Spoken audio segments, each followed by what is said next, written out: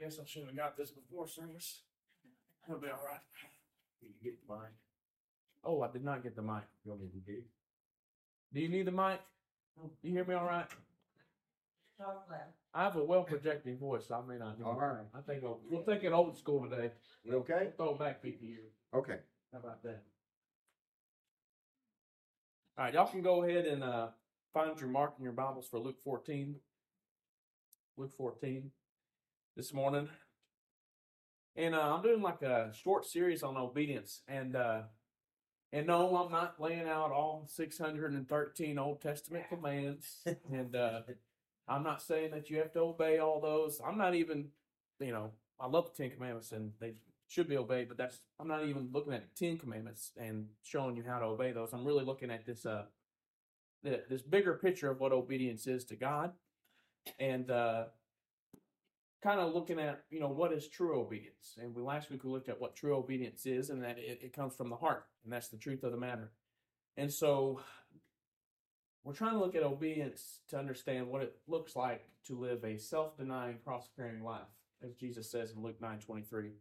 Like I said last week, we looked at true obedience that comes from the heart, and that this true obedience that comes from our hearts is not an attitude of cheap grace or taking advantage of grace so that we can sin more, or taking advantage of grace so that we can just have Jesus when we want him and throw him on the side the rest of our lives. In fact, we looked at it in Isaiah 1 that really it's about this all-in attitude for God and this all-in attitude for God's people. And this radical faith in the gospel that empowers us to obey and to live faithfully and obey wholeheartedly. And today I'm going to kind of move on. We're going to look at the impact and the cost and the consequence of our obedience, because there's a lot of consequences for our obedience. And the fact of the matter is that we are truly obeying Christ and we are truly obeying the Word of God. There is going to be resistance and there's going to be cost.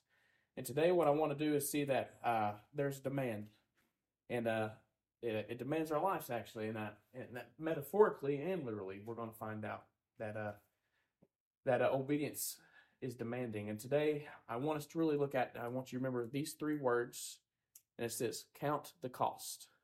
Count the cost. Okay? So Luke 14, 25 through 35. Verses 25 through 35. Y'all beat me there. All right, verse 25. It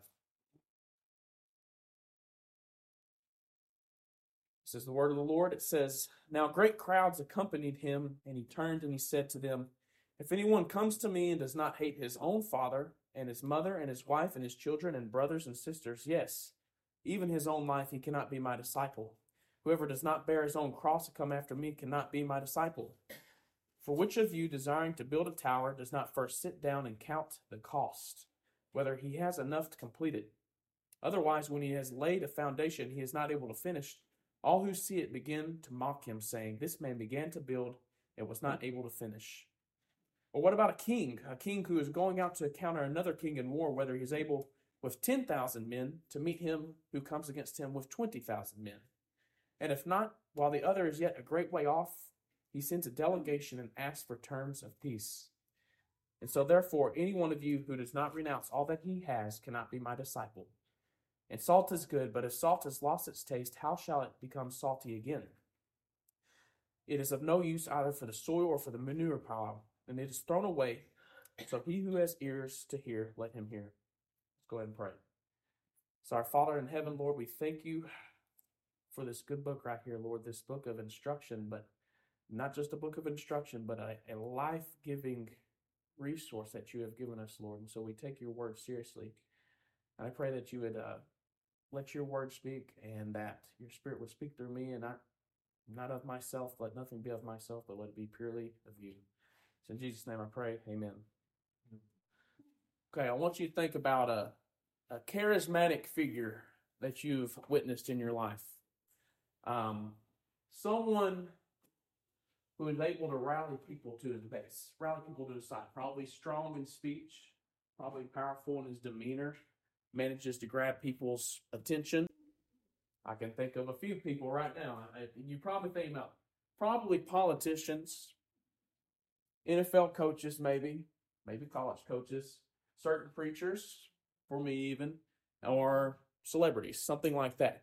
I can think of one right off the bat, and that's the 45th president. That's Donald Trump. I can think of someone who's very charismatic to us and someone who garners a lot of attention and a lot of support, and who gathers a huge following. Has this huge sway over people. Okay, and his words just bring people in, and his actions bring people in. And so that's kind of the same picture. That's kind of a weird analogy, I guess. But in Luke 14, we kind of get the same picture of Jesus. So up to this point, what Christ is doing is he's gathering a huge following. He's a very verified first century influencer. Do you know what an influencer is? You heard that term? That's a term thrown around in my generation. We call it a social media influencer. I mean, someone who is in the public, has a lot of sway over others. Jesus is a first century influencer, okay? And his name and his work and his teaching is it's spreading throughout the countryside. It's spreading throughout Judea. His ministry is really taking off. And people are asking, have you heard of this teacher, this healer, this miracle worker, some people are saying this is the Savior of the world. Some people are saying this is Israel's Savior. He's going to defeat Rome. He's going to rescue us from slavery. And for good reason, they think all of this, and they say all these good things for good reason. They follow him. A few chapters before, what did Jesus do? He fed the 5,000 people. He's got quite a crowd following him. He's healed the blind. He's healed the lame. He's healed the sick. He's done all these wonderful deeds, and so of course he has a following. And he's not using silly marketing ploys or catchy gimmicks, or he's not scamming anybody out. He's not cheating anybody out. He's not lying. It's all authentic. And this kind of leads us to Luke 14 right here. And the climax of a story is the building point. It's the highest point in a story. It's the turning point in a story. And what this Luke 14 is really an anticlimax. And this is kind of the anticlimax of Jesus' ministry. And he has a crowd, and he's got this huge following. He's got all this influence. He's got all this sway over their lives. And he says something that's probably going to turn them off. Something that's going to cause a lot of abandonment, something extreme, something actually that we're about to read is actually crucial Christian doctrine, and Jesus lays it out for us in Luke 14. So what I'm going to do is I'm going to try to take a verse-by-verse pick at this. I'm actually going to start at the end of the passage. And so we're going to start in verse 29 or 28 through verse 30. We're going to read it, and I'm going to try to kind of give you an explanation of what's going on here, because when I first read this little metaphor Jesus used, I did not understand it, and then I was able to get a hold of some good commentary, and it made a whole lot more sense. So verse 28, which of you, desiring to build a tower, does not first sit down and count the cost, whether he has enough to complete it? Otherwise, when he has laid a foundation and is not able to finish, all who see it begin to mock him, saying, this man began to build a tower and was not able to finish. Kind of funny, because last week I kind of used a similar analogy. We talked about if you were to, buy a house, or you're going to build a house and you lay a foundation, and would you expect its property value to go up? And you wouldn't. And say you didn't count the cost of something, you didn't value the resources. You go ahead and you start laying a foundation of a house, and well, sure enough, you run out of money, you run out of resources, and you're going to be a little humiliated, and you're not going to be able to sell that place for anything. It's kind of the same situation going on here. So, building something recklessly is what Jesus is talking about. You would not go and build a tower recklessly. Jesus said you'd be a fool to go head first into something without doing one thing. You'd be a fool to go into something, run out of resources, run out of money, lose your employees, because all you have is a disorganized heap of brick and mortar with no laborers and with no resources to put it all together. And for a first century builder, this was a high calling. This was a good profession. So a first century builder, for you to start something and to not count the cost and to not value your resources or your money enough, and to just go ahead and build and start something and not finish, would be extremely humiliating. In fact, your career would probably be dependent upon what you have to build. Your reputation would be dependent on what you have to build. So you go out and you start a tower, you're not able to finish, and you built something worthless. This would be an incredible embarrassment. And you're supposed to prove your worth as a builder. And instead, you prove your ignorance, your arrogance, and your negligence in building a tower that you could not finish. And like I said, this builder forgot to do one thing. He forgot to count the cost. And we see the same exact thing with the other metaphor. In verse 31 and 32, it says, "What king going out to encounter another king in war will not first sit down and deliberate whether he is able with 10,000 men to meet the army who comes against him with 20,000 men? And if not, while the other is a great way off, he's going to send a peace delegation, asking for peace." And so it's the same with kings. Kings got to ask some questions. Do I have enough troops? Do I know my troops? With what I have, can I gain the victory? What's he going to do? He's going to weigh his resources. He's going to weigh his numbers. He's going to weigh his own ability as commander to see, can I win this battle? Because he'd be a fool to rush into a war and not know that he could win it. He has to first examine. He has to count the costs. He has to see if his men are up for the fight, because he's already outnumbered 2-1. So he has to see, am I able to win this? The king must count the costs. And so what our Lord is getting at here is he's saying, and he's telling this audience, this great heap of followers, these probably thousands of people that are following him around the countryside, he's telling them to do something. He's saying, count the cost. Count the cost. Do you really know what you're getting into? Do you know what this demands of your life? Are you really ready to follow me truly? Not to just follow me to get your bread, but to get living bread. And not just to follow me to find some medication for your illness or some medication for your disease. No, he means, do you really want to follow me in search of a life that must first begin with death? That's what he's saying here. Christ says to count the cost of obedience. And I'll tell you, there are 3 central costs of obedience. 3 main costs of obedience that you'll find in the scripture, that we'll kind of find in this scripture. And the first of these, first cost is sin. We didn't read about that in this scripture, but I'm telling you, it is painstakingly obvious in the Gospels that is one of the costs that Jesus makes clear. You have to give up something. And what Jesus is saying, the first cost of your life is I want. I want in terms of your sin. And this ties in with last week. We said that we must follow Christ with a whole heart. If we want to follow Christ with a whole heart, what do we have to give up? Our sin. That's pretty simple. And that demands daily active repentance that flows into every day and every hour and every week of your life. And God demands that we love what he loves and hates what he hates. And Luke 13:3 says, Jesus actually says that unless you repent, you too will perish. You have to give up something. There's a cost. Our addictions, our bad habits, our bad company that we hang out with, our pursuit of the flesh, our pursuit of the world. Self-gratification, too, can have no place in your life anymore. It has no place. You want to be a disciple, you have to hand over the keys. And you have to hand over ownership of your life. It's like you're sitting in the car. You can't be in the driver's seat anymore. You have to move to the back. And you have to let Jesus get in control. Romans 6 would say just the same. You're a slave to something. Jesus said you're either a slave to sin or you're a slave to righteousness. And if you're not a slave to righteousness, you cannot be a proper disciple of mine. You cannot live obediently as a slave to sin.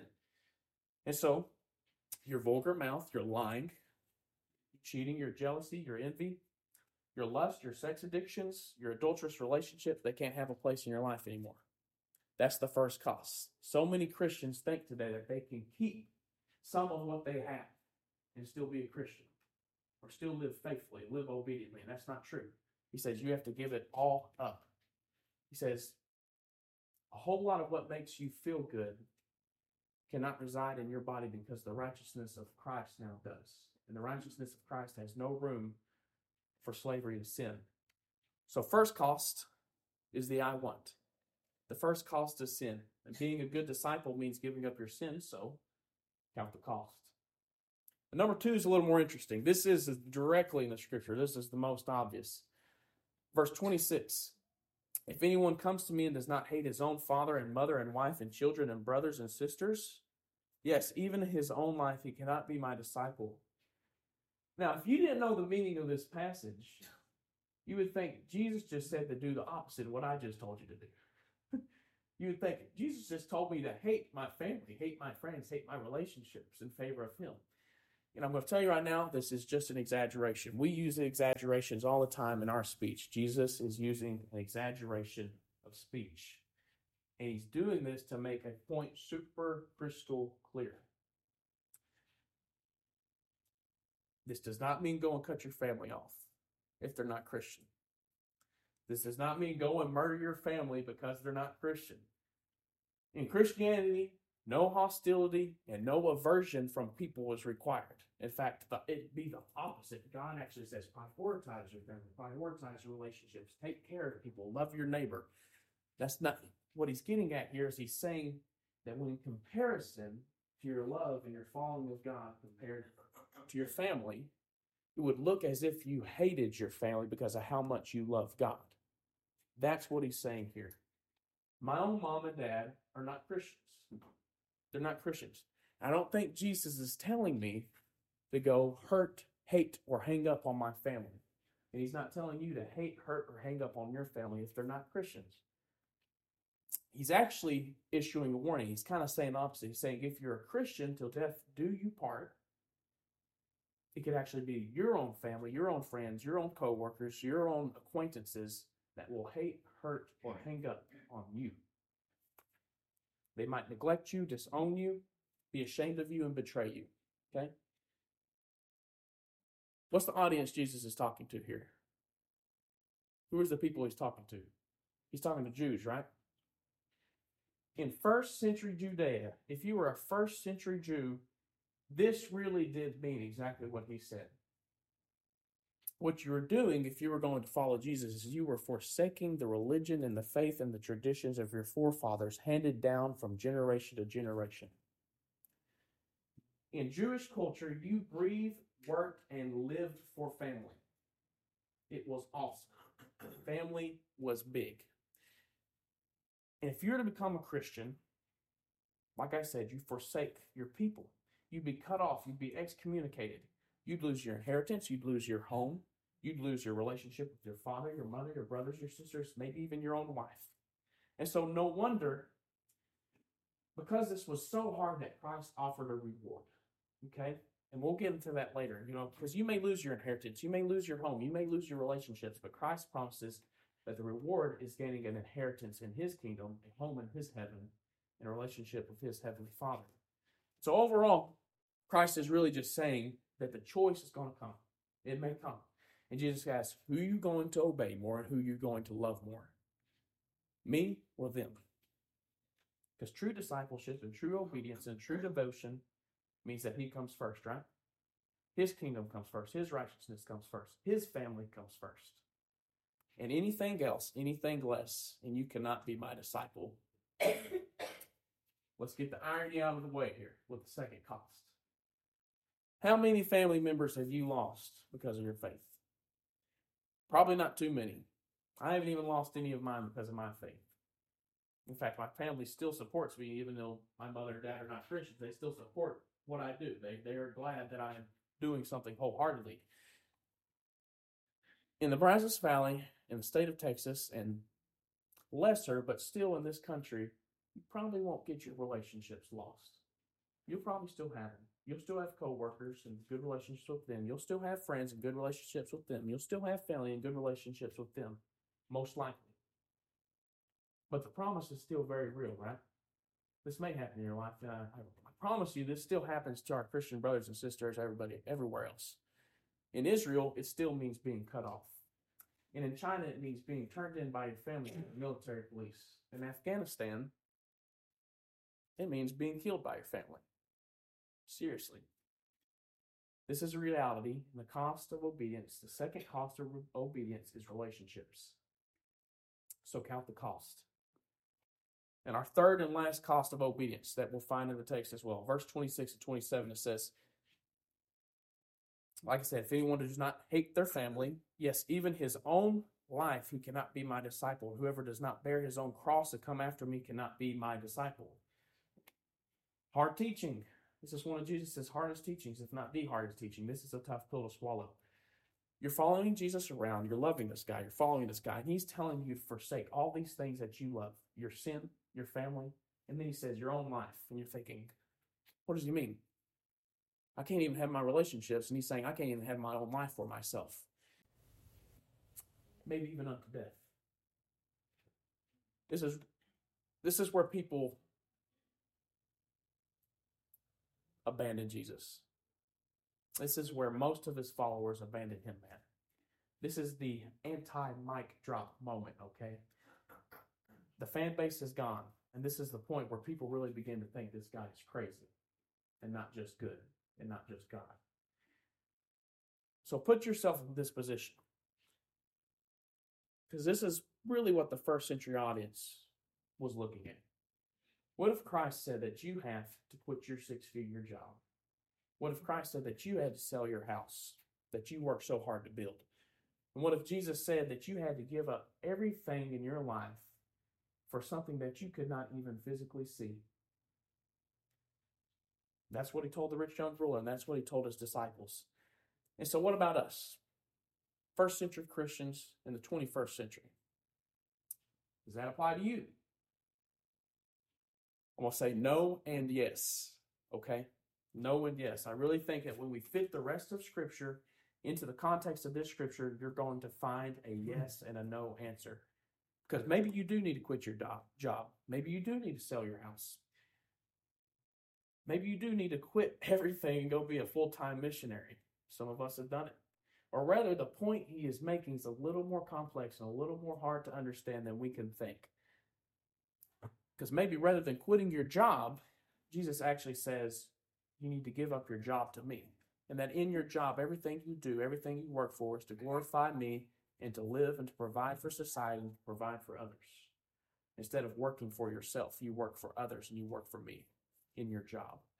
And maybe instead of selling your house and giving up your house, maybe that means God is actually telling you to open it instead. Maybe he's telling you to clothe the stranger, feed the poor, bring people in, have that Sunday lunch, have people over. And not to just welcome Jesus and Jesus conversations, but to ensure that Jesus and Jesus conversations are present in your home and that your home is a house for God. Maybe that's what he actually means. Maybe you need to change the atmosphere. So Jesus demands your own life, right? He says, I want everything to belong to me. I want you to give full custody over to me. And more than the physical relational, maybe your own reason for existence belongs to him. Your goals, your pursuits, your ambitions, your motivations, your declarations of who you are belong to Jesus and are in line with what he and what his word demands and commands. He's just saying you don't control your life anymore. You don't control your life anymore. He gets the control. He gets the authority in your life. Like I said, you're not in the driver's seat. You're in the passenger seat. You're riding shotgun. That's pretty good too. And so if that is true, you don't get what you want, maybe that means you have to change some things as well in your life. Maybe you have to change political motivations. Maybe you can't stake your identity on your politics. Maybe you can't stake your identity on your hobbies. Maybe you can't stake your identity on these groups and these functions that you're a part of. Maybe you can't pursue that hobby. Maybe you can't pursue that career path because it does not line itself up with the kingdom of God and the mission of God. Maybe that does mean cutting your salary in half. Maybe that does mean losing relationships. And maybe, if you choose to it, your obedience will really cost you your life. And this is extreme saying. This is extreme for us to say in this country because we're so free to exercise our faith. It's very unlikely for us here. And because it's so unlikely for us here, we cannot comprehend what this means. Like I said, there are people elsewhere who know exactly what this means. And really, the point for you, as people who don't have to face such persecution and oppression, is just saying, just be ready and just be willing to. It probably won't come, but there may be a time when what you believe, your faith, if you're seriously obedient enough to God, this may be the demand, this may be the cost. And 10 of 12 disciples came to figure that out. Church history says that. They found that out in the Colosseum. They found that on a cross. They found that out burning at the stake. They found that out being speared and stoned and strangled, and so many others, so many thousands and millions of Christians from the first century to the 21st century, even today. Even today. But the good news is, I'll kind of end on this, is that we're not alone, right? I'm making a mission to preach the gospel in every one of my messages, or else I think what I said was worthless. And so I'm going to kind of show you the gospel in all this. Because it just so happens the same God who said that you have to deny yourself, that said you have to take up your cross and say that you have to follow him, did the exact same thing first. What Christ did is he denied his own position in heaven, and he came down and he gave up his own power. And where he had to give up sin, the truth is he never had to give it up because he never had it. He was without it. But when saying the cost of obedience, telling you that you have to lose your own family and your own friends, he was no hypocrite. He knew this more really, or he knew this reality greater than anybody else did in this world. He was cut off from his own people. Isaiah 53 speaks about it. He was cut off from his race. He was cut off from his blood. And when he says you must lose your own life, he was no stranger to death either. He was no stranger to death. And he was obedient to the will of God to save the world to the very end. He's the pioneer of self-denial, and he is the pioneer of cross-carrying, and he's the pioneer of following God. He's the first. And his obedience got him tortured and nailed to a tree and murdered. And so he counted the cost, right? This is where I kind of want to get to next week. He didn't just count the cost, though, and we shouldn't just count the cost either. When you count the cost, you should also count the reward. Hebrews 12:2. Hebrews 12:2 says, therefore, since we are surrounded by such a great cloud of witnesses, let us throw off everything that hinders and the sin that so easily entangles, and let us run with perseverance, despite the cost, the race that is marked out for us by God. Fixing our eyes on Jesus, the pioneer of faith and the perfecter of faith. For the joy set before him, he endured the cross, he scorned its shame, and he sat down at the right hand of the throne of God. So when counting the cost, look at this next week. Do you think it's worth it? Do you think it's worth it? Because you're diving head first into this when you're baptized into Christ. Is it worth it? Are you counting the cost? Are you seeing what it means? Because our hope, despite this cost, remains unshakable. They can't take away the hope. They can take away everything else. And while the cross means loss, dying does mean gain. That's the gospel promise. Do you know the reward? Do you know, like we'll talk about, the joy of obedience? We'll save that for next week. Now I'm going to kind of end on this. It may be a little cheesy for some of us, but I kind of gave a lyrical representation of a hymn. I just spoke the words. I kind of want to do the same thing, and we actually sang it before communion last week. There was this other preacher in the same time, in the 17th and 18th century. His name was Isaac Watts. And you may have heard of him. He played a huge role in the evolution of Christian worship. You can thank him for a lot of those songs in there and the way that they're sung and their melodies. You can thank him for it. But he was most well known for penning a certain hymn that I think is the greatest hymn in all of Christian history. Words that have cut into my own heart and have meant a whole lot to me. And Charles Wesley, who wrote over 6,000 hymns, said that he would have given up all 6,000 of the ones he wrote to have just written this one.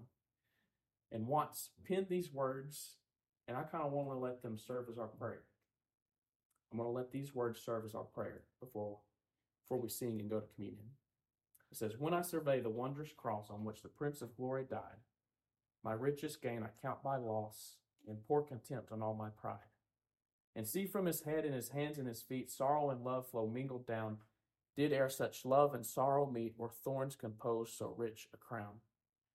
And were the whole realm of nature mine, that were an offering far too small. This love is so amazing, that so divine, it demands my soul and my life, my all. All right, Charlie?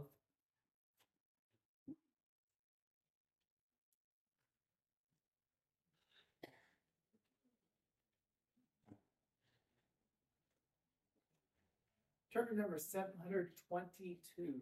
722.